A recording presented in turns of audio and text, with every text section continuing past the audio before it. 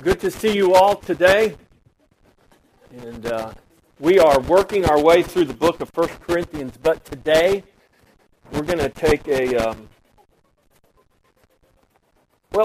going to kind of begin in 1 Corinthians, but we're not going to stay there very long.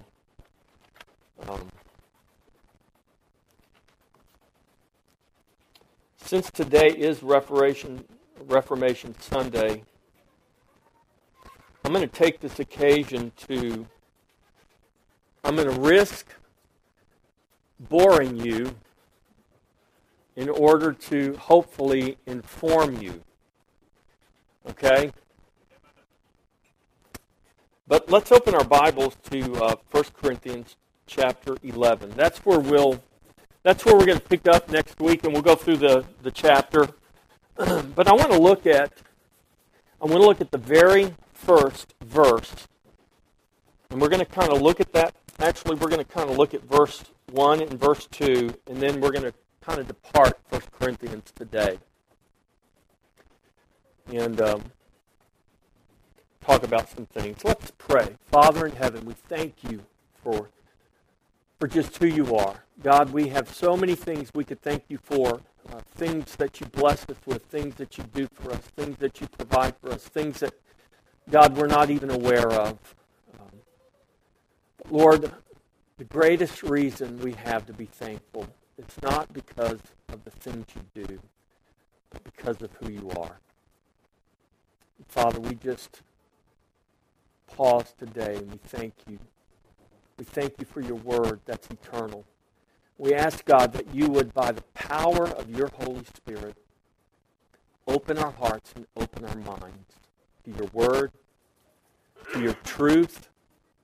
That, God, we would not be a people content to just live in our bubbles, in the confines of the things that we build around us to insulate and isolate ourselves. But God, help us to be people that live life with eyes wide open, with hearts that are open, minds that are open, ready to do your will, ready to be salt and light in the world around us, ready to be used, even to be used up for your glory. Father, we ask that you would do this. We ask that you would do this for your glory. And all God's people said, amen. All right, let's read the first two verses of 1 Corinthians 11. Verse 1, imitate me just as I also imitate Christ. Now I praise you, brethren, that you remember me in all things and keep the traditions just as I delivered them to you. Now I want to talk briefly about these two verses, and then we're going to kind of depart from there and go a little bit different direction. Imitate me just as I also imitate Christ. You know, if you've been around here for any length of time, and especially if you've gone through the Not I But Christ Bible study, which incidentally we're going to be offering again sometime in probably the first part of the coming year.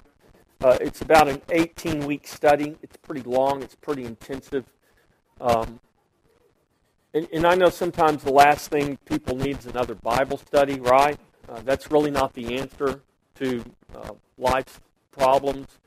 But the gospel is the answer. Christ is the answer. His truth is the answer.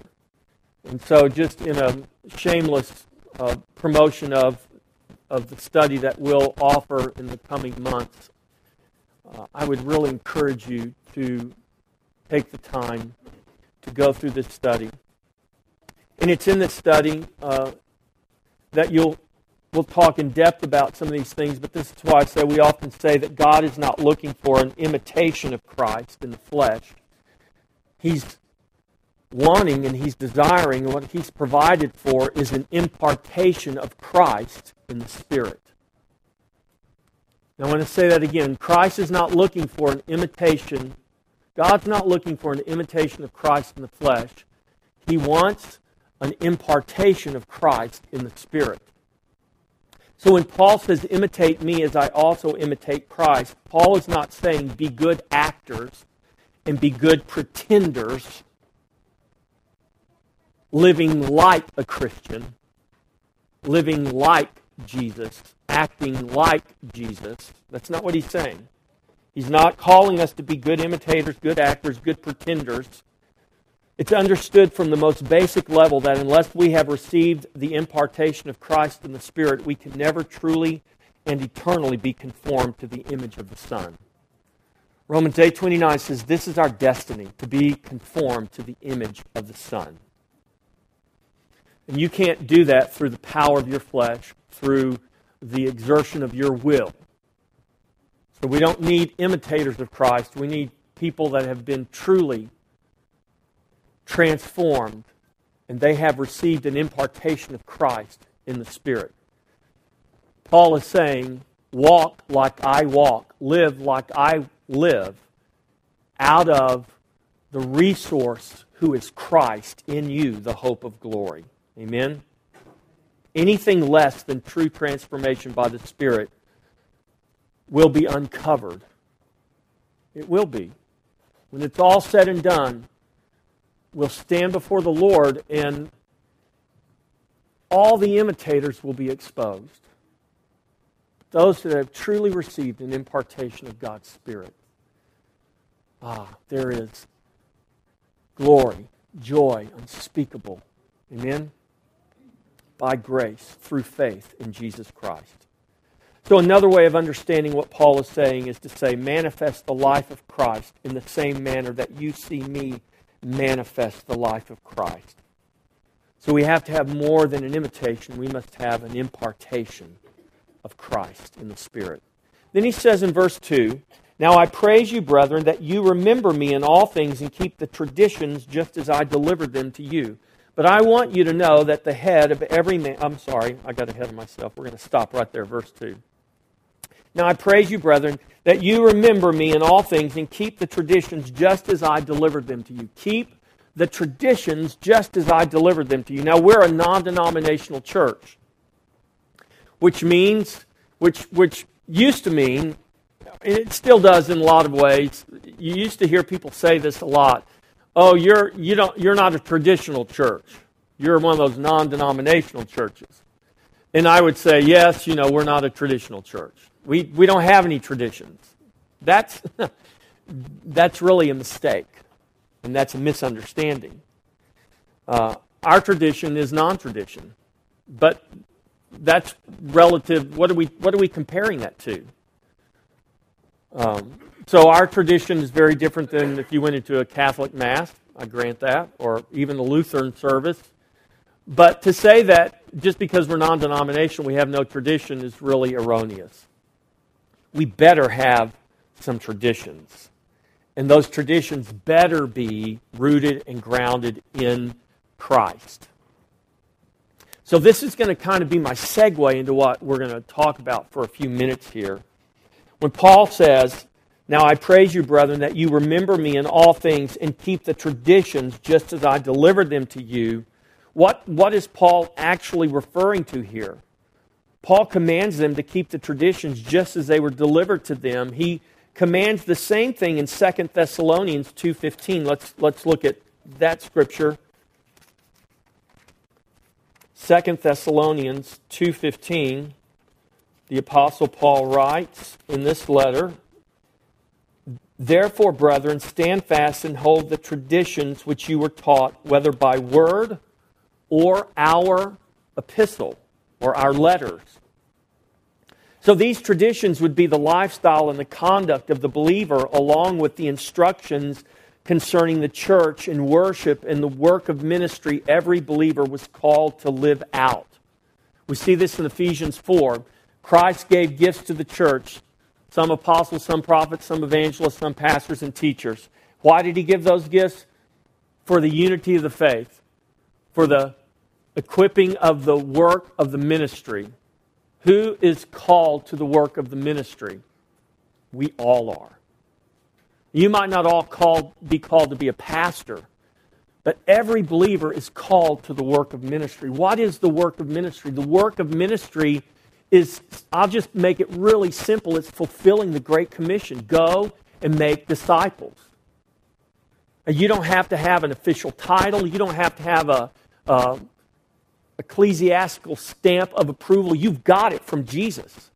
That doesn't mean you don't need to study to show yourself approved. That doesn't mean you have to go to seminary. That means you need to read your Bible. You need to pray. You need to be students of the Word. And we're going to talk a little bit more about that as we go today also. And so Paul is saying, keep the traditions that have been passed down. What are these traditions rooted and grounded in? They're rooted and grounded in Christ. The traditions of the Christian life as instructed by Christ and His apostles in word and in letter, culminating in the Scripture. So Jesus didn't have a New Testament that He taught out of. He had what we call the Old Testament, from Genesis to Malachi. Actually, their order was a little bit different. It would have actually been from Genesis to 2 Chronicles if you look at a Jewish Bible. But all the books are still in there. And so our New Testament, which are the letters that the apostles wrote to the churches, and the Gospels that recorded the life experiences and the earthly ministry of Jesus, these culminate or have been put together to give us what we call our Bible today. In this book are the traditions that we are to hold to in this book. Amen? So this is the command of Scripture. Paul says, look, manifest the life of Jesus just as you see me manifest the life of Jesus. And I praise you because you have kept the traditions just as I delivered them to you. In other words, the things that were instructed that came from who? That ultimately came from Christ, that ultimately come from God in His Word. It was the carrying out of the Great Commission's command, teaching them all that I have commanded. What all has God commanded us? It's all revealed right here in the Scripture. So, a manifestation of the life of Christ and an adherence to the traditions or the teachings that are consistent with Christ and who Christ is. And we find that teaching throughout the Scripture, from Genesis all the way to the book of Revelation. Amen? Now here comes your brief history lesson for the day, okay? How many of you love history? Good. How many? Be honest. It's no big deal. How many of you would say, "Oh my gosh, I hated history when I was in school"? Yeah, I mean a lot. Look at that. The majority. I mean, and there's probably even more than that. Some of you are just too chicken to raise your hand and admit it. But the reality is, probably the vast majority of you hated history, and maybe still do. But I'm telling you, history is so absolutely important. It's so important that God commanded the children of Israel when they came out of Egypt, and He gave them feasts. He gave them 7 feasts that spanned the calendar year. And basically, there was, I think the longest period of time would have been from Pentecost to trumpets. So that would have been, let's just say, somewhere around April, May, June, July, August. We had about a 5 or 6 month period there where there was not a feast that kind of spanned the summertime. But from our calendar, from September all the way to around April, the year was filled with these feasts. And these feasts represented things. And so God told the children of Israel, do these things. For instance, the Passover. Keep the Passover every year for your children and your children's children, so that they don't forget what God has done. What was God telling the children of Israel? Don't forget your history. Don't forget the things that God has done for you. Remember so that you, why? So that you don't repeat the same mistakes your fathers did. But what is the chronic problem with human nature? We forget. Solomon writes this in the book of Ecclesiastes. Basically, he said, look, it's just And the reason we forget and the reason we repeat the same mistakes is because human nature is the same. In time, generations will forget. I told you this before. My father was a World War II vet. He's long gone. There are very few men left who were veterans of World War II. You know what's going to happen one day? One day, all those vets are going to be gone. One day, we're going to be generations removed. It's just going to be a section in our history books. And there's not going to be anybody here that really will be able to communicate to us and tell us and what's going to happen. It just will become a footnote in history and we'll forget. Just like everything else in history has done. So, now we're talking about the church today. And so, let's just say, for simplicity's sake, the church, the New Testament church, that we're a part of today. Otherwise, you wouldn't be here, right? You wouldn't have come here today. You're a part of the New Testament church. You have an interest in the New Testament church.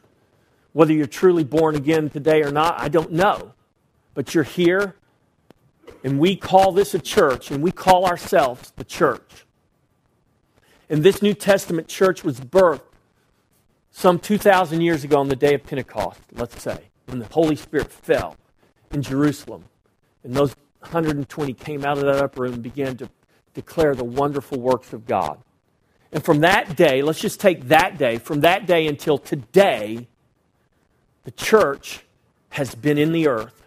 God has been working and moving through His church. Now the problem is, here we are, October 27th, 2013. 2013 years since the birth of Jesus, supposedly. Give or take, some years.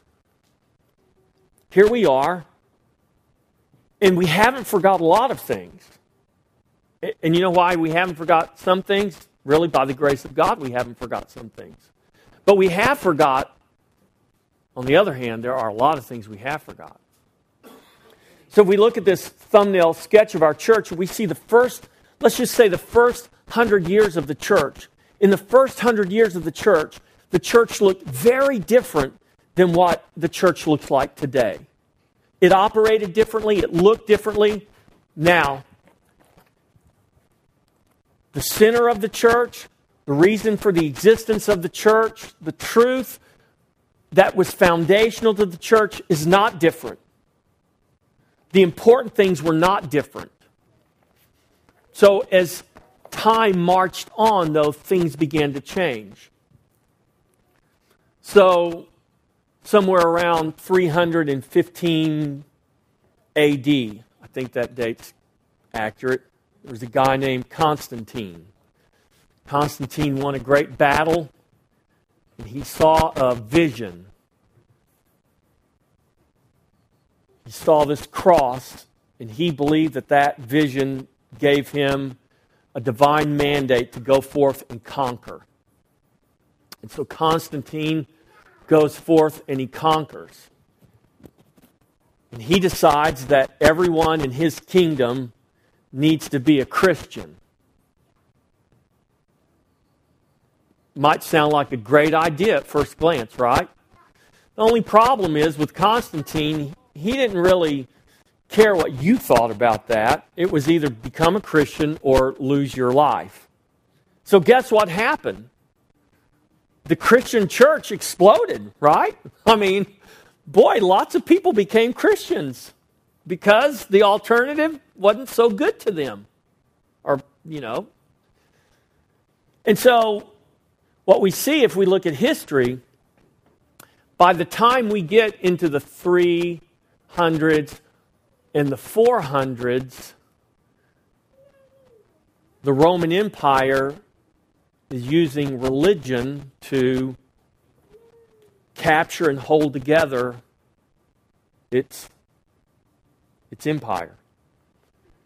Around 500, something happened. Rome fell. Barbarian hordes come in, and from about 500 to 1500, there was a period called the Dark Ages.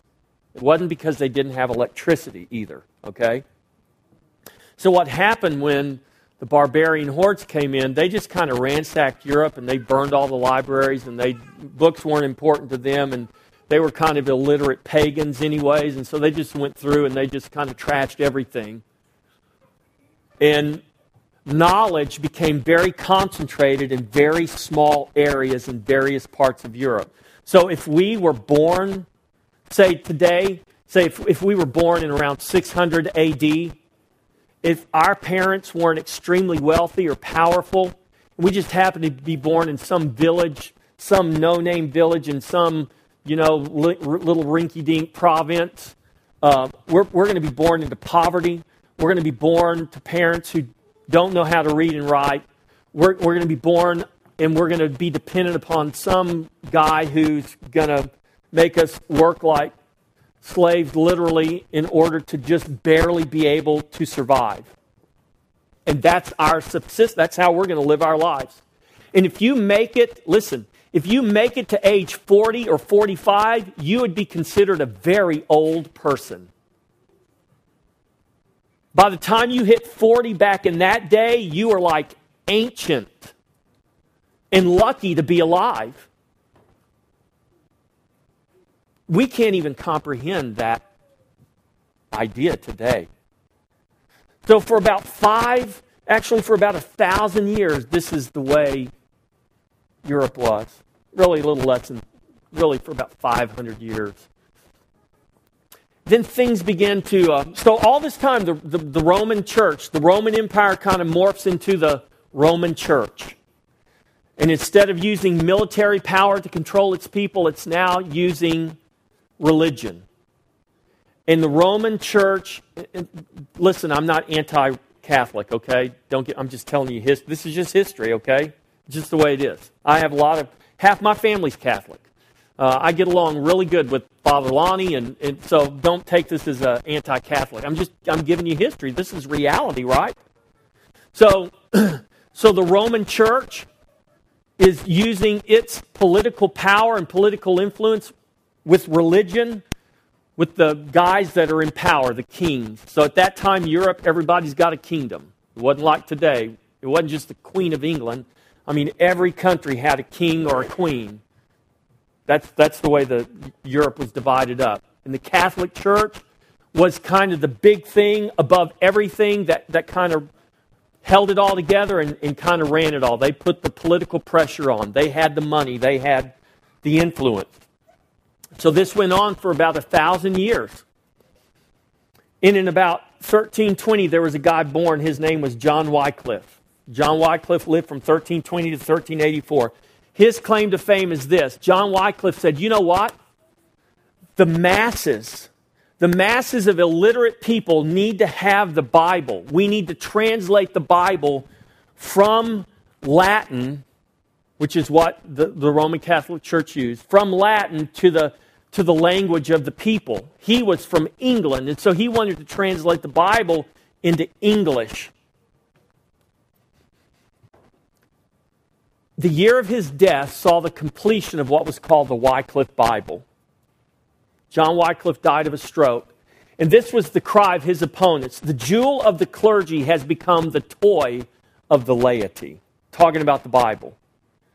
So what the clergy said, what the hierarchy of the church said, the laity, they're a bunch of illiterate, stupid people.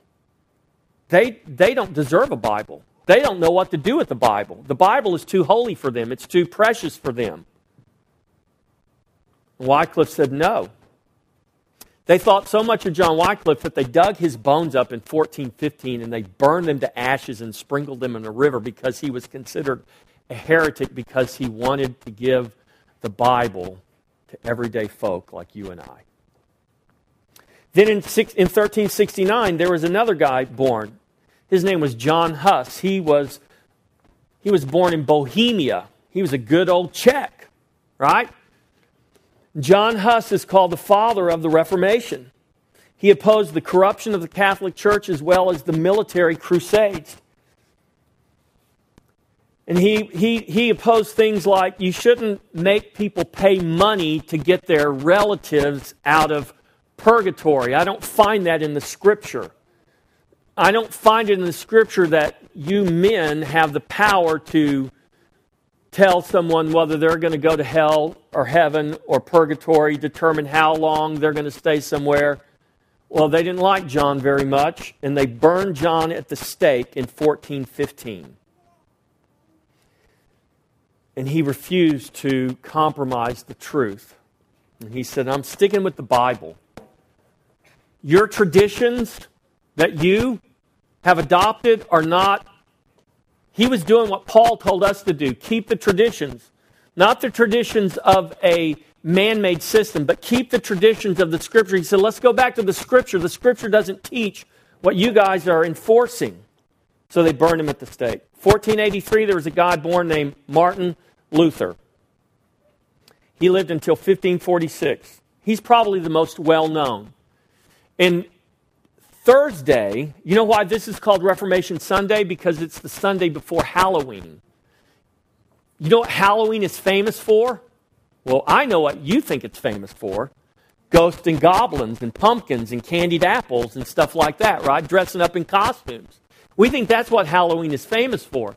But the reality is, All Hallows Eve was a sacred holiday in the church. And on All Hallows Eve, October 31st in 1517, Martin Luther nailed up 95 points on the door of Wittenberg Castle.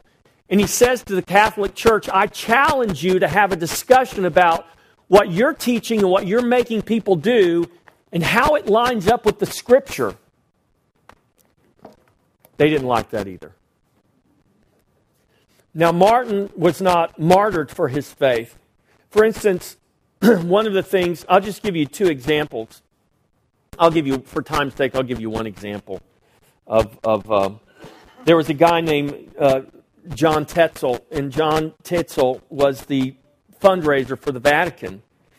And they needed to rebuild St. Peter's Basilica, and they needed money, and they were trying to figure out how in the world they're going to get the money to do this. And they came up with a marketing scheme, and they said, you know what? If we convince people that the only way to get their relatives out of purgatory and into heaven is that they pay money, and the more money they pay, the faster they'll get out, we'll raise a lot of money. And so here is your first commercial jingle that I know of. In Johann Tetzel, this was his jingle. It was, as soon as a coin in the coffer rings, a soul from purgatory springs. He's pretty creative.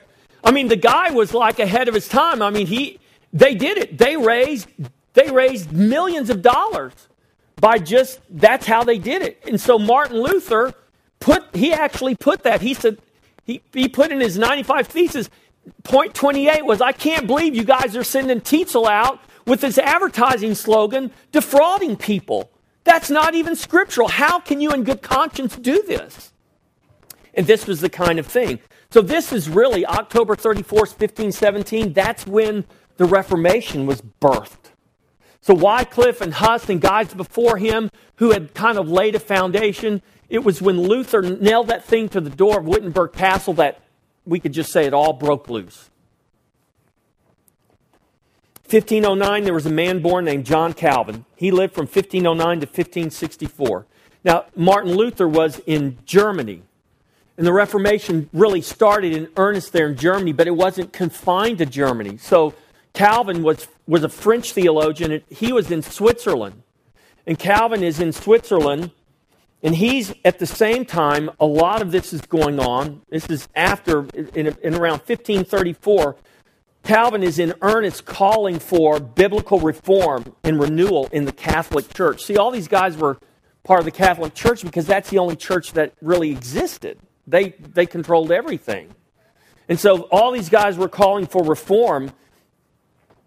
And he actually was forced into hiding. They were trying to kill him, but he got away. He goes to Geneva, and he's living in Geneva there. And they create this community there. And really, he was instrumental in sustaining the work of the Protestant Reformation outside of Germany. He had some guys. He had one guy in particular who came to see him and learned under him about structure of the church and different things like that. Because remember, a lot of these guys, all they knew was the Catholic Church. This guy's name was John Knox. Now, How many of you have ever heard of John Knox before? If you know a lot about American history, you will know the name John Knox because John Knox was very instrumental in shaping the thought of the people that ultimately came to America and founded this nation we call the United States of America. So John Knox was born in 1514. He's a Scottish clergyman. He founded the Presbyterian Church of Scotland, and he led the Reformation in Scotland. He stood up to the British throne, and he wrote sermons, and he preached sermons, and Queen Mary or Princess Mary would call him in and say, "Hey, John, what are you doing?" He said, "I'm telling the truth. That's what I'm doing." And she questioned him one time. She said, Are you telling me that you believe that men can revolt against the rule of the throne? And he said, if the throne has revolted against the rule of God, if the throne is not under the rule of God and is demanding that men do things contrary to God, then yes, we must. He led this Reformation in Scotland. His teachings were influential in shaping the thought of a group of people we call the Pilgrims. Thanksgiving's coming up, so we're going to have Thanksgiving dinner. What is it, November 29th, Thursday. You know why we're going to have Thanksgiving dinner? We're commemorating that dinner the Pilgrims had with the Indians. They're at Plymouth. They landed at Plymouth. And supposedly the Indians and the Pilgrims all got together, had a big feast. The Indians taught them, remember, you all learned this in school. Do y'all still learn this in school? The Indians taught them how to plant corn, how to put a fish in the ground and put the seed on top of that and all that. They used to teach that in school. Well, those pilgrims, we call them pilgrims, not because of John Wayne, pilgrim. No. See, some of you don't even know who John Wayne is. That's what I'm talking about. The generations are moving on and we're forgetting all the important things, right? Pretty soon, no one's going to know who John Wayne is. Pilgrims, they were Puritans. They were Puritans. Well, who were the Puritans? The Puritans came into being in the 16th and 17th century. That means from the 1500s to the 1600s in the British Isles there, the Pilgrims who landed at Plymouth Rock were Puritans. They were born out of the Reformation, specifically the teachings of John Calvin and John Knox, and they wanted to reform the church in England similar to what had taken place on the European continent. But the Queen and the King said, no deal. We're staying in control. And the Pilgrims, or the Puritans, guess what some of them did? They boarded a ship called the Mayflower, and they sailed across the Atlantic Ocean, and they landed at Plymouth, Massachusetts, and they started a colony. And guess what? Here we are today. In no small measure because of them. Well, who were these guys? Well, today they might teach you in school they were fleeing for economic reasons, or they wanted to persecute native peoples and destroy the environment. But the real reason they came is because they wanted to live and preach the gospel is why they came. Now, why am I telling you all of this? Because I'll tell you why. I'm telling you this because this is your heritage. I don't have anything against the Catholic Church. But there's a reason why we're not Catholic. And the Reformation was not so much about we don't want to be Catholic anymore. What the Reformation was about was we want to obey the Bible. So I'm going to give you 5 points of the Reformation that were basically the pillars of the Reformation. They're called the 5 solas of the Reformation. The word sola is a Latin word that means alone. Are you tracking with me? The first is this: by Scripture alone. Sola Scriptura. By Scripture alone. Paul writes to us in 2 Timothy concerning the Scripture. What's he tell us? 2 Timothy 3:16, all Scripture is given by inspiration of God and is profitable for doctrine, for reproof, for correction, for instruction in righteousness. So this is a teaching, this is a truth that says the Bible is the only inspired Word of God. The Bible is our authority by which we live. The Bible and the Bible alone ultimately determines everything. Everything we do in life, personally, corporately, culturally, politically, the belief was that it should be submitted to the Scripture, and the Scripture is the final authority for all things.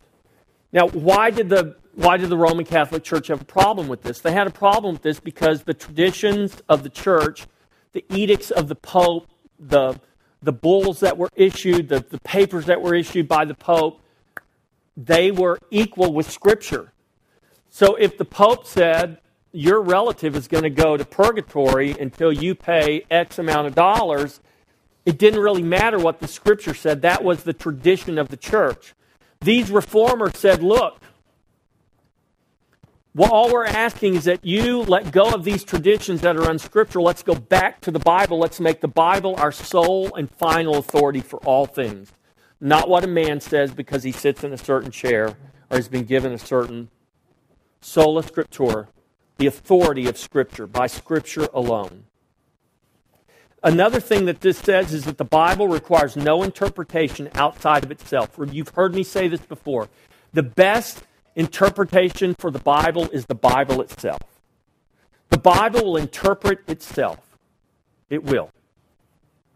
Now, that doesn't mean you don't use commentaries. You can't learn from commentaries. But I'm saying those commentaries need to be based on what the Scripture says. They need to be pointing you back to the Scripture, telling you, teaching you what the Scripture itself says. Not because a guy named Joseph Smith saw an angel and with a couple of golden plates, and now we're going to write a new book that's equal to Scripture called the Book of Mormon. The doctrine called sola scriptura says we can't do that. We can't do that because the Bible is complete in itself and it is our authority. So no tradition of man supersedes the Scripture. The second one is this, by faith alone. By faith alone. It's the teaching that we are justified by faith apart from the works of the law. Well, can we find that in the Bible? Absolutely. Let's go to Romans 3:28. Romans 3:28. Therefore we conclude that a man is justified by faith apart from the deeds of the law. Chapter 5, verse 1, Romans 5:1. Therefore, having been justified by faith, we have peace with God through our Lord Jesus Christ. We can go to Galatians chapter 3, verse 11. And Paul kind of nails it right here and seals it up. But that no one, Galatians 3:11, but that no one is justified by the law in the sight of God is evident, for the just shall live by faith. So by faith alone, we're not justified by our works. In our works, we don't do our works in order to be justified. We do works because we are justified. Or we don't do works in order to become saved. We do works, or we manifest works because we are saved. So the simplest way, the analogy I always use, we don't put peaches on the tree to make it a peach tree. The tree produces peaches, therefore it is a peach tree. If the tree never produced peaches, could I say, well, maybe it's not a peach tree. It's producing these little hard brown things. And you break them open, there's just this yellow stuff inside. That's a peach, right? No, that's a acorn. You got an oak tree there, buddy. It's not a peach tree. The fruit proves it's not what you think it is. So we don't put peaches on a tree to make it a peach tree. The tree produces peaches because it is a peach tree. We don't do works in order to become saved. We do works because we are saved. By faith alone. The third is this, by grace alone. This is teaching that salvation comes by divine grace or unmerited favor. Oftentimes you hear this, the word grace means unmerited favor. I didn't do anything to deserve, to earn, to receive God's grace. It is by grace alone. Ephesians chapter 2, verse 8, a very familiar scripture for us. Paul, in his letter to the Ephesians, verse 8, "For by grace you have been saved through faith, and that not of yourselves, it is the gift of God, not of works, lest anyone should boast." If I'm paying money and doing good works to get myself or my loved one into heaven, is that grace? It's not grace. It's works. And the Reformer said, that's not scriptural. That's not what the Bible teaches. This is what Luther found out. Luther's praying one day, studying the Bible, and he gets his revelation. It's like, I've been leading people astray. I've been getting people to do this. It's not even scriptural. By grace alone.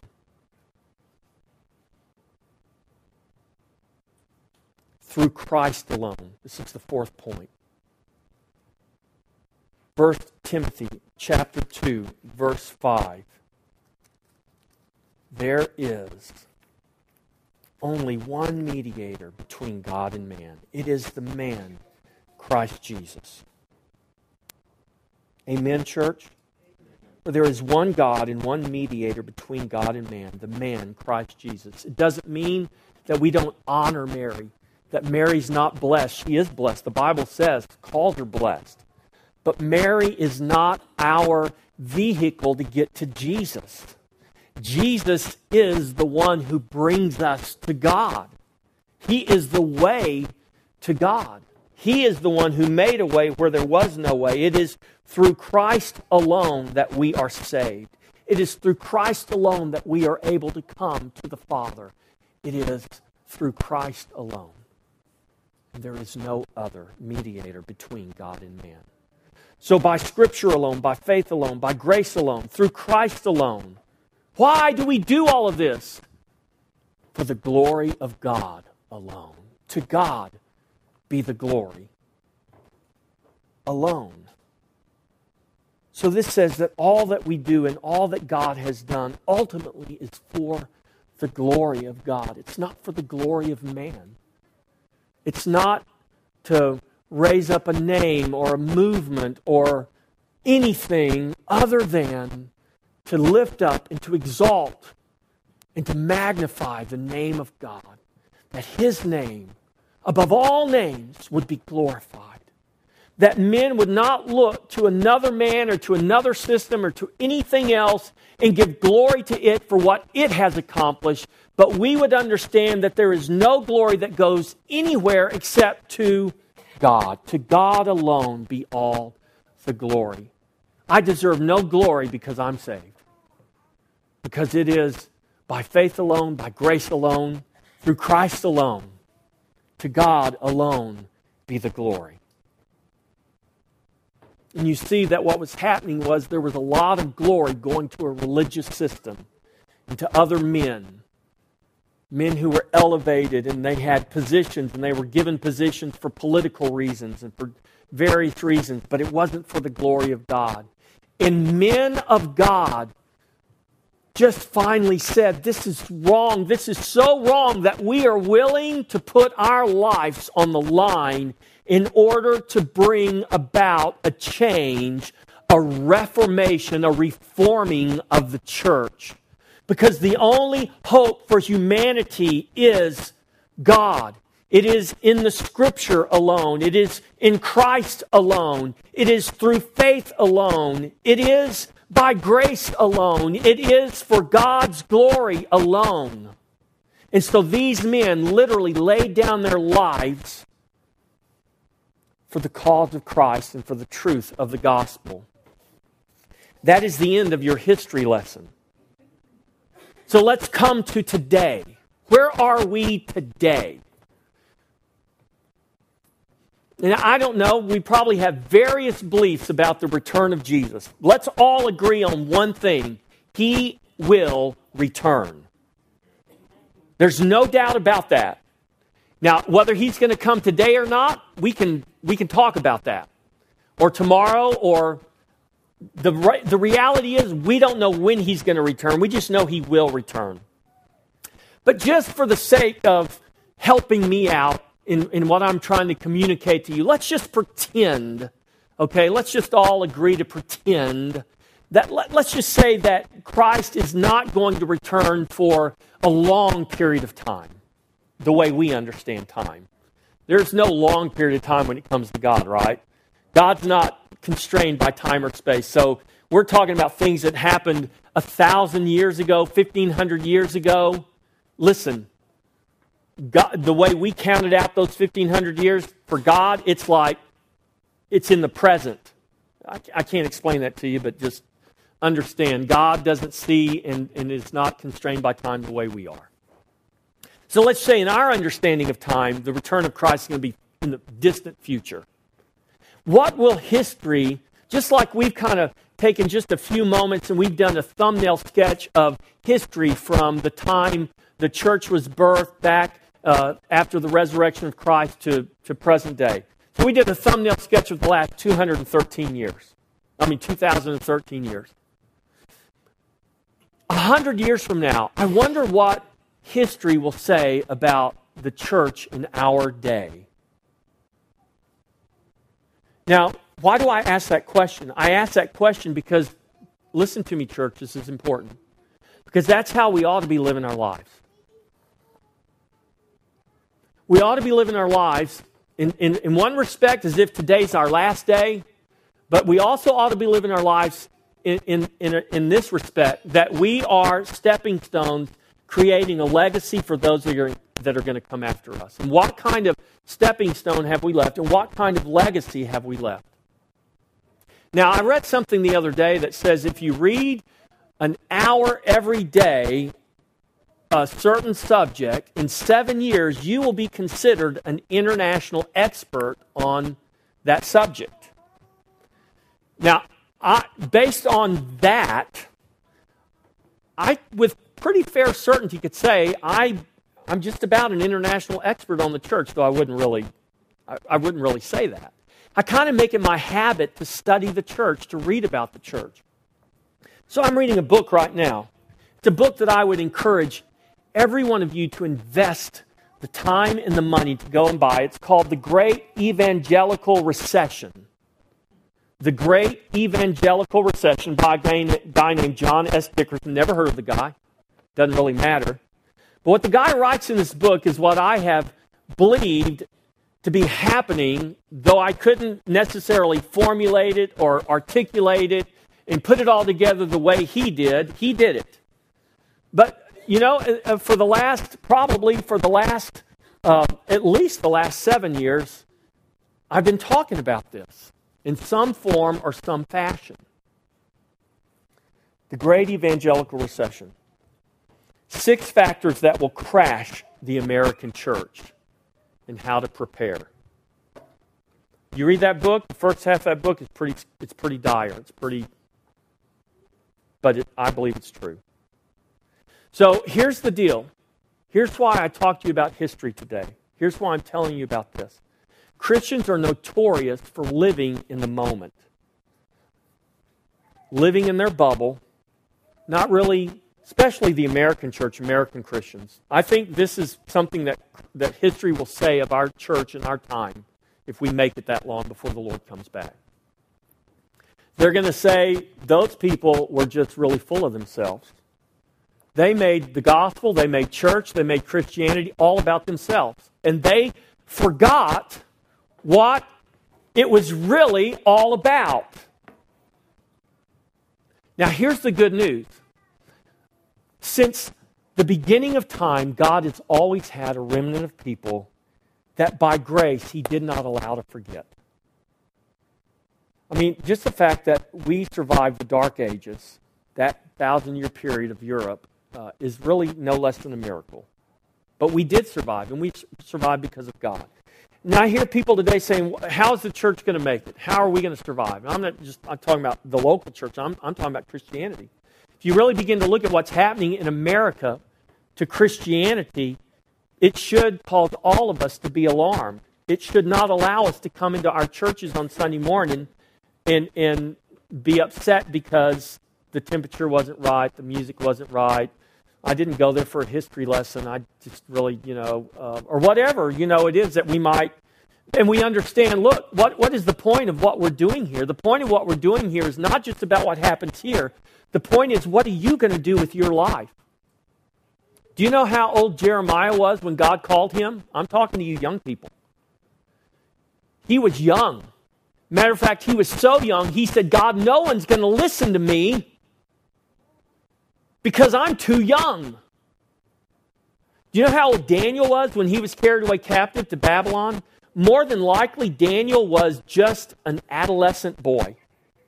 If he was even 13 yet, he was probably, anywhere from 9 to 13 years old when he was carried away captive. Maybe younger, I don't know. You know how we can know that? Because they didn't kill him. He was young enough for them to take back, and what did they do? They put him in school. They did something before they put him in school. I won't tell you what they did, but it wasn't real nice. They made it where Daniel could never have children. And they put him in school, and they trained Daniel in the ways of the Babylonians. But you know what Daniel did? Daniel, this young man, this boy, young people, listen to me. Though he was trained up in the ways of the Babylonians, though he was commanded by the king to eat their food, Daniel said, no, I'm not going to do it. And he was able to, by the grace of God, he not only maintained his faith, but he learned everything that they taught him, and he became basically second in command of that kingdom. God used him that way. You know why God used him that way? Because he had a heart that was surrendered to the Lord. Yes, it was the grace of God. But I'm telling you what, a heart surrendered. So here we are today in the 21st century in a country called America. And the church that we are a part of looks vastly different than the church of the first century. And there's nothing wrong with that because we live in a different world in a sense, but there are some things that should not be different. The truth that we stand upon, that we live by, that we are willing to die by should not be any different, and it is not any different. The traditions that we hold to should not be the traditions of men. They should be the traditions that are found and reinforced in the Scripture. And the traditions that are not found and reinforced here, that are contrary to this, we need to be willing to lay them down and sacrifice them and get rid of them. And so today, we've turned church into this place where people come to be entertained.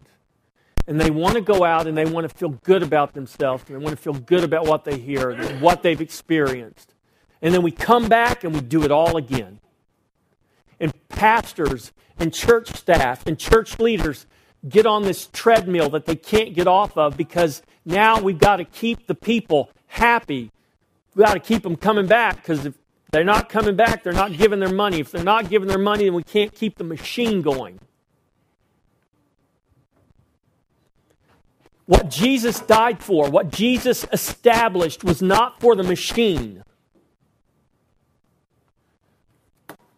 It was so that the gospel could be taken to the world and God's eternal plan of the Lamb of God slain before the foundations of the world could be carried out and brought about, not for man's glory, but for the ultimate glory of God. So when we come in here, whether you're young or whether you're old, God says you're here to be equipped for the work of ministry. And we've created these myths in our culture that says unless they're a certain age, unless they're a certain type, they're not fit, they're not qualified for the work of ministry. Parents, don't believe that lie. Begin to train up your children right now. If you're behind, catch up. But the worst thing you can do, parents, is tell them what they need to do and you not do it yourself. The worst thing we can do is to go out into the world and tell the world what they need to do and we not do it ourselves. Discipleship begins at home. Discipleship begins in the church. We're not here for the world to come in here and hear my preaching, because that's not going to happen. Let me give you some statistics. I'll bore you some more, okay? I'm breaking all the rules, right? Whose rules are those? You need to know the truth. So here is a comprehensive survey done of 10,000 people.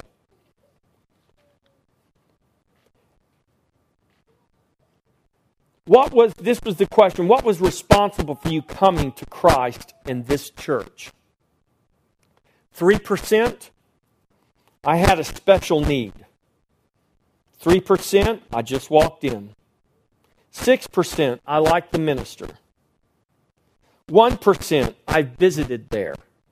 1%, I visited there. You know what we bank everything on in the American church? Visitors. You know, we spend time and resources trying to figure out how to get visitors to come into our door. Yet, survey shows only 1% of the people that come to a church and get saved were a visitor. They just happened to come in. 5% liked the Bible class. Half of 1% attended a gospel meeting. I'm not sure what that is. Maybe that's a tent meeting. I don't know. 3% liked the programs. That's another thing. We're program driven. We think programs are going to be our answer to everything. And you know what? It was for several decades. But you know what? It's not anymore. Here's the winner if we were playing Family Feud. 79% of people said, I came to church and I came to Christ because a friend or a relative invited me. The 21st century church needs the entire body of Christ to take evangelism seriously like the first century church did. The first century church didn't silently model or occasionally invite people. When the persecution started in Acts chapter 8, verse 1 says, Now Saul was consenting to his death. This is the death of Stephen. And Saul, that we know as Paul the Apostle, was standing there holding the coats of the people, the men that were stoning Stephen to death. And after that stoning of Stephen, a great persecution arose. At that time, a great persecution arose against the church which was at Jerusalem, and they were all scattered throughout the regions of Judea and Samaria, except the apostles. And the devout men carried Stephen to his grave.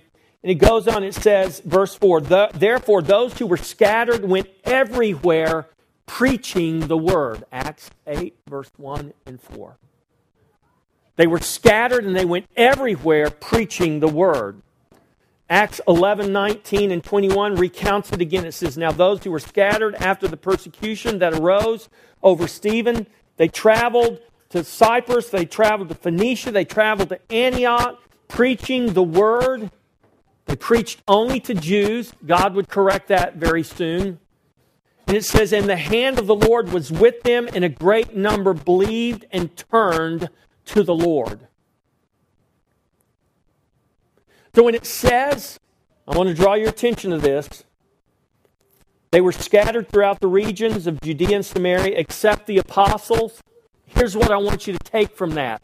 It would be like saying they were scattered, all the people except Billy Graham and all the big name televangelists and people responsible for bringing thousands to the Lord. All those guys stayed in Jerusalem. It was the no-name little people that went out, and the no-name little people went and they preached the gospel, and many people came to faith. The exception to the rule is that you have an evangelistic meeting and thousands get saved. We do see that recorded in the Bible. But that's not how we came to be where we are today. You're not sitting in this room because of those large evangelistic meetings for the most part. Maybe some of you are. But I'm going to tell you why we're here. We're here for the most part because faceless, nameless Christians went out into the world and they preached the gospel everywhere they went, and sometimes it cost them their life. And they didn't worry about whether they were going to be made fun of or thought of as being weird. Because in America, if you're not cool and you're not with it, then, and here's the reality, Christianity is no longer cool and it's not with it anymore. That's a fact. That means that as we go out into the world and we preach the gospel and we live the gospel, we're going to face increasing opposition. What are we going to do about that? Are we just going to wilt like a little flower in front of a blowtorch? Or are we going to stand up and are we going to be the salt and the light and affect our communities? Young people, are you going to be courageous enough to be made fun of, to be called names? Do you understand the magnitude, the seriousness of the issue that we're talking about here today? The gospel is a life and death issue. The church has lost that. We've lost our sense of desperation. The gospel is nothing but a social issue now. The gospel is whether I go to a big church or a little church. It's whether I'm accepted or rejected. We don't see the gospel any longer as a life or death issue. We've politicized it. We've socialized it. We've done everything to it except what Jesus told us to do, and that's to preach it and to teach it, no matter what the cost. So, pastor, you're going to preach and teach the gospel. What if everyone leaves your church? What if they do? What if they do? I can't do anything about that. Young person, you go out and you start living the gospel at school, chances are you're going to face some opposition. You have to decide what you're going to do about that. Can you love in the face of opposition? Can you love in the face of persecution? Can you be consistent with your witness? Now, here's the thing I want you to understand. You can't do that. Listen to me, this is real important. I don't care whether you're young or whether you're old. You can't do that in yourself. And this is where, as Christians, we need to get on our face and cry out to God that He would change and transform our hearts by the power of His Holy Spirit. Because you might get all excited about Jesus and go out there. You know, we used to do this, take kids to camp. And you could almost, it was like clockwork. You could take them to camp, and I'm telling you what, I'm not a prophet, but I could prophesy to you almost to the date of when the zeal and the fire was going to fade away, and then they just go. And so, you know, we just kind of keep this thing, well, we just need to keep them motivated. No, we don't need to keep them motivated. We need to pray through and believe God for a transformation, a conversion to take place in their heart. They don't need more motivation. They need the power of the Spirit to change them on the inside. Because that's the only way they're going to be able to withstand what's going to come at them from the outside. And that's true whether you're 16 or whether you're 66 or 106. And the church has lost her desperation for the Spirit of God to change the hearts of men. We think it's going to be done through good preaching and through nice programs and through fun events. No, that's not going to change anybody. That might keep kids and keep people in church, but it's not going to change their hearts. And eventually, the studies show they're going to leave church. And they're not going to come back until something happens in their heart. And I'm saying, I can't speak for anyone else. I can only speak for Christ Fellowship Church. For Christ Fellowship Church, we need to become desperate to see a heart transformation take place, not only in ourselves, but in the world around us. We need to become desperately serious about the gospel. We need to see ourselves, each one of us, as evangelists that God would send out to preach and to live the gospel, to be salt and light in the world, that we would stop this foolish notion that we're to attract them to our building and trick them into believing into Jesus. No, we need to go out and do what Jesus said to do. Here's my challenge to you, and I know I've got to close. Y'all know I have a lot more to say, right? I do. But here's my challenge to you, because I think you get where I'm coming from. I think you understand. So let me read one more scripture to you, and I'm going to give you my challenge. This is the words of Jesus in Acts chapter 1, verse 8. That you shall receive power when the Holy Spirit has come upon you, and you shall be witnesses to me in Jerusalem, in all Judea, Samaria, and to the ends of the earth. Listen, I grew up, I cut my teeth on a charismatic Pentecostal, about as weird and as wild as you can get. You know, a lot of people don't like me anymore because I'm not as weird and as wild as they want me to be. Because you know what I found? You know what I discovered as I read and studied the Bible? It ain't about being weird and wild. And we want to make the Holy Spirit something that gives us the license to be weird and wild. Let me just tell you very simply why God gave you the Holy Spirit, why He gave the church the Holy Spirit. He gave the church the Holy Spirit so that you would have the power to be witnesses. Not so that you'd have the power to fall on the floor, get stuck to the wall, do this or do that. No. That is pure foolishness. Let me say that again for the tape, in case anybody wants to hear that. That is pure foolishness, and that will not save anybody. That will not transform anybody. And we've spent decades having a circus in the church building while the world's going to hell on the outside. And we wonder why our nation's falling apart. Listen, God gave the Holy Spirit because He wants you to have the power to be a witness. That means you need to go out into this world. And I'm not saying go out there and be obnoxious. I'm saying go out and live the gospel. Learn how to love people. Learn how to talk to people. Learn how to listen to people. Pray with people. Talk with them. Love them. Cry. Let them cry on your shoulder. Be a person that they feel safe coming to because they don't know who else to go to. Because they might not know why, but it's because Christ is in you.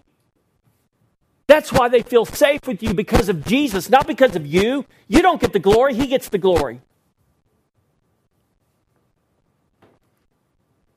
I can't give that to you. Only God can. You need to become desperate that God would do a heart work, a work in your heart of transformation to make you and give you the power to be the witness that He's called you to be. You should be being discipled so that you can make disciples. And though this is part of discipleship, this is not how we get discipled. This is part of how we get discipled. Here's my challenge, who is the friend or the family member or the acquaintance that God has put in your life? I'm not telling you to go out and reach 1,000, 100, or even 10. I'm just saying, who is the one person God has placed in your life? You say, well, I don't know. Well, pray about it. Ask God, who is the person you've placed in my life that God would want you to influence through the power of the gospel? How are you going to do that? That's going to be how you live your life in front of them, with them, around them. It's going to be how you talk to them. It's going to be how you listen to them. It's going to be the fact that they know that you are a Christian and you're not ashamed of it and you're not afraid to say it. You're not obnoxious. You're not judgmental. You're not condemning. You're a person who loves, a person that they feel safe with. That's not going to happen overnight. That's not going to happen because you went out on Saturday and knocked on doors and gave someone a tract. That's not discipleship. That's not even effective evangelism. It's about relationship. Who is the person, if you sincerely pray and you say, God, who is the person that you want me to establish a relationship with, or I already have a relationship with, that I can begin to influence with the gospel? Ask God that sincerely. And then ask God and ask me and ask for help to teach you how to live out the gospel. To make everything you do centered in the gospel. We need to learn this as a church. I need to learn this. You need to learn this. This is how we're going to impact our community. This is how we're going to make Taylor a gospel-centered community. It begins right here. It begins right here. It's got to happen out there. Not here, out there. I'm assuming that it's happening here because you're here, right? So we need to keep that going. But it doesn't end at these four walls. It's got to happen out there. Amen? Let's all stand. We need millions of individual believers functioning as evangelists in their own lives. Each one not reaching thousands, but each one reaching one or two. If everyone in this room would purpose to do that, and we would purpose to reach one or two. I'm not saying one or two a week. If you just said, you know what, God, if you'll just give me one or two for the rest of my life, you'll be amazed at how many more than one or two you'll reach. But let's just start with something simple. Father in heaven, Lord, we come before you today and we ask that you would do a work in our hearts. Lord, I know we've talked about a lot of things, and maybe some of it seems irrelevant for some people. But if we don't know where we've come from, God, it's going to be very difficult for us to navigate where we want to go. And Lord, I pray that you would put it upon the hearts of your people, that we would not be content to be ignorant or uninformed. God, we have a history, we have a past. It's glorious. It's a history and a past and a path that you have ordained before the foundations of the world. None of us here in this building today are here by accident. God, before you said, let there be light, you knew that we would be here. I pray, Father, that you would put a burden, a desire upon our hearts to make you and to make your gospel known. Lord, it needs to be known in our own hearts first before it can be known anywhere else. And if there's anyone here, God, that has never come to know Christ, they've never come to know Christ as their Savior, Lord, I pray today they would come to know him that way. They would cry out from the depths of their heart, from a heart of faith, to be saved. Right now, right where you are. And that we wouldn't content with just being saved and knowing that we're going to heaven, but God, that you would put it upon our hearts to be a witness. Lord, if we're fearful, if we're indifferent, if we're apathetic, then God, I pray that you would move on our hearts by your Spirit. I pray that you would break our hearts, disrupt our hearts, inconvenience our heart. Whatever you need to do, God, that by your Spirit you would give us the power to be witnesses. That we would stop the foolishness, God, that we have entered into over the past decades. And we would go back to the simplicity of the gospel and the simplicity of the Scripture. And we would do what you commanded us to do. We would go into this world and we would make disciples. Each and every one of us. We're not too young and we're not too old. And I challenge any who would think they're too young, and I would challenge any who would think they're too old, and I would challenge any who would say it doesn't apply to me, because it applies to all of us if we name the name of Jesus and count ourselves as a follower of him. God, don't let men be moved by the mere words of men. I pray that we would be moved by the power of your Spirit. And I pray that you would do it, Lord. In Jesus' name, amen. We'll give the Lord a good hand. Give him praise. Give him glory. God bless each and every one of you. Maybe you prayed that prayer. Maybe you said in your heart, I need to know Jesus, and I don't believe that I do. And you want to talk more about that, you want to pray about that, please come. I would love to talk with you and pray with you. If you're here and you have any type of special need, I want to say this before anybody leaves. I want us to pray for Cindy Whaling. Cindy called me this morning, and Cindy's battling lung cancer. It's moved to her brain. She didn't get good results from MD Anderson. The chemo did not work. It didn't advance, but it didn't shrink. And she's having some difficulty with her lungs, and she's going to have some aggressive lung treatment to pull the fluid off of her lungs this week. She's going to be in the hospital for about a week in Georgetown. And I want us to pray for her today. I want us to pray for Black, her husband Black. Cindy is praying more for his salvation than for her healing. I want to pray for both. Amen? So can we just, before you do anything else, can we take a moment and just lift her and Black up? Father, I just thank you for Cindy. I thank you for her faith. God, she's been such an inspiration, just so rock solid in so many ways. And Father, I know she's trusting you, but I also know, God, that she is feeling the press. And Lord, though she may not say that she is fearful, she, Lord God, is being shaken to the very core of her being. And Father, we just pray right now, first of all, that you would just take her right where she is, and that you would just flood her very being with the peace that passes understanding. That whatever shaking that's taking place, God, that's tormenting, that's not of you, that's not the good kind of shaking that you want to do in our lives. But Lord, it would be a shaking that the enemy would use to bring fear and torment. God, I pray right now your peace that passes understanding over her and over Black. Lord, she knows who her hope is. She knows who her healer is. She knows who her Savior is. And I thank you for that. And God, we agree together. We call upon you today as the body of Christ, as her body, as her church family. We call upon you today, God, and we ask that you would heal her in the name of Jesus. That you would strengthen her, that you would give the doctors wisdom. God, you could touch her in an instant and she'd be healed right now. God, we know you can do that. We ask that you would do that. We just commit her into your hands, and we pray for the salvation of her husband, God. We pray for his peace. We pray, God, that you would just do a miraculous work in this man as he walks with his wife in this very, very difficult time. Father, bless them. Bless the doctors and all that care for her. Lord, just put it upon our hearts not only to pray for her, but just to let her know, God, that she's in our prayers, she's in our thoughts, that we love her, and that we're supporting her as she walks through this, and that she's not alone. In Jesus' name, amen.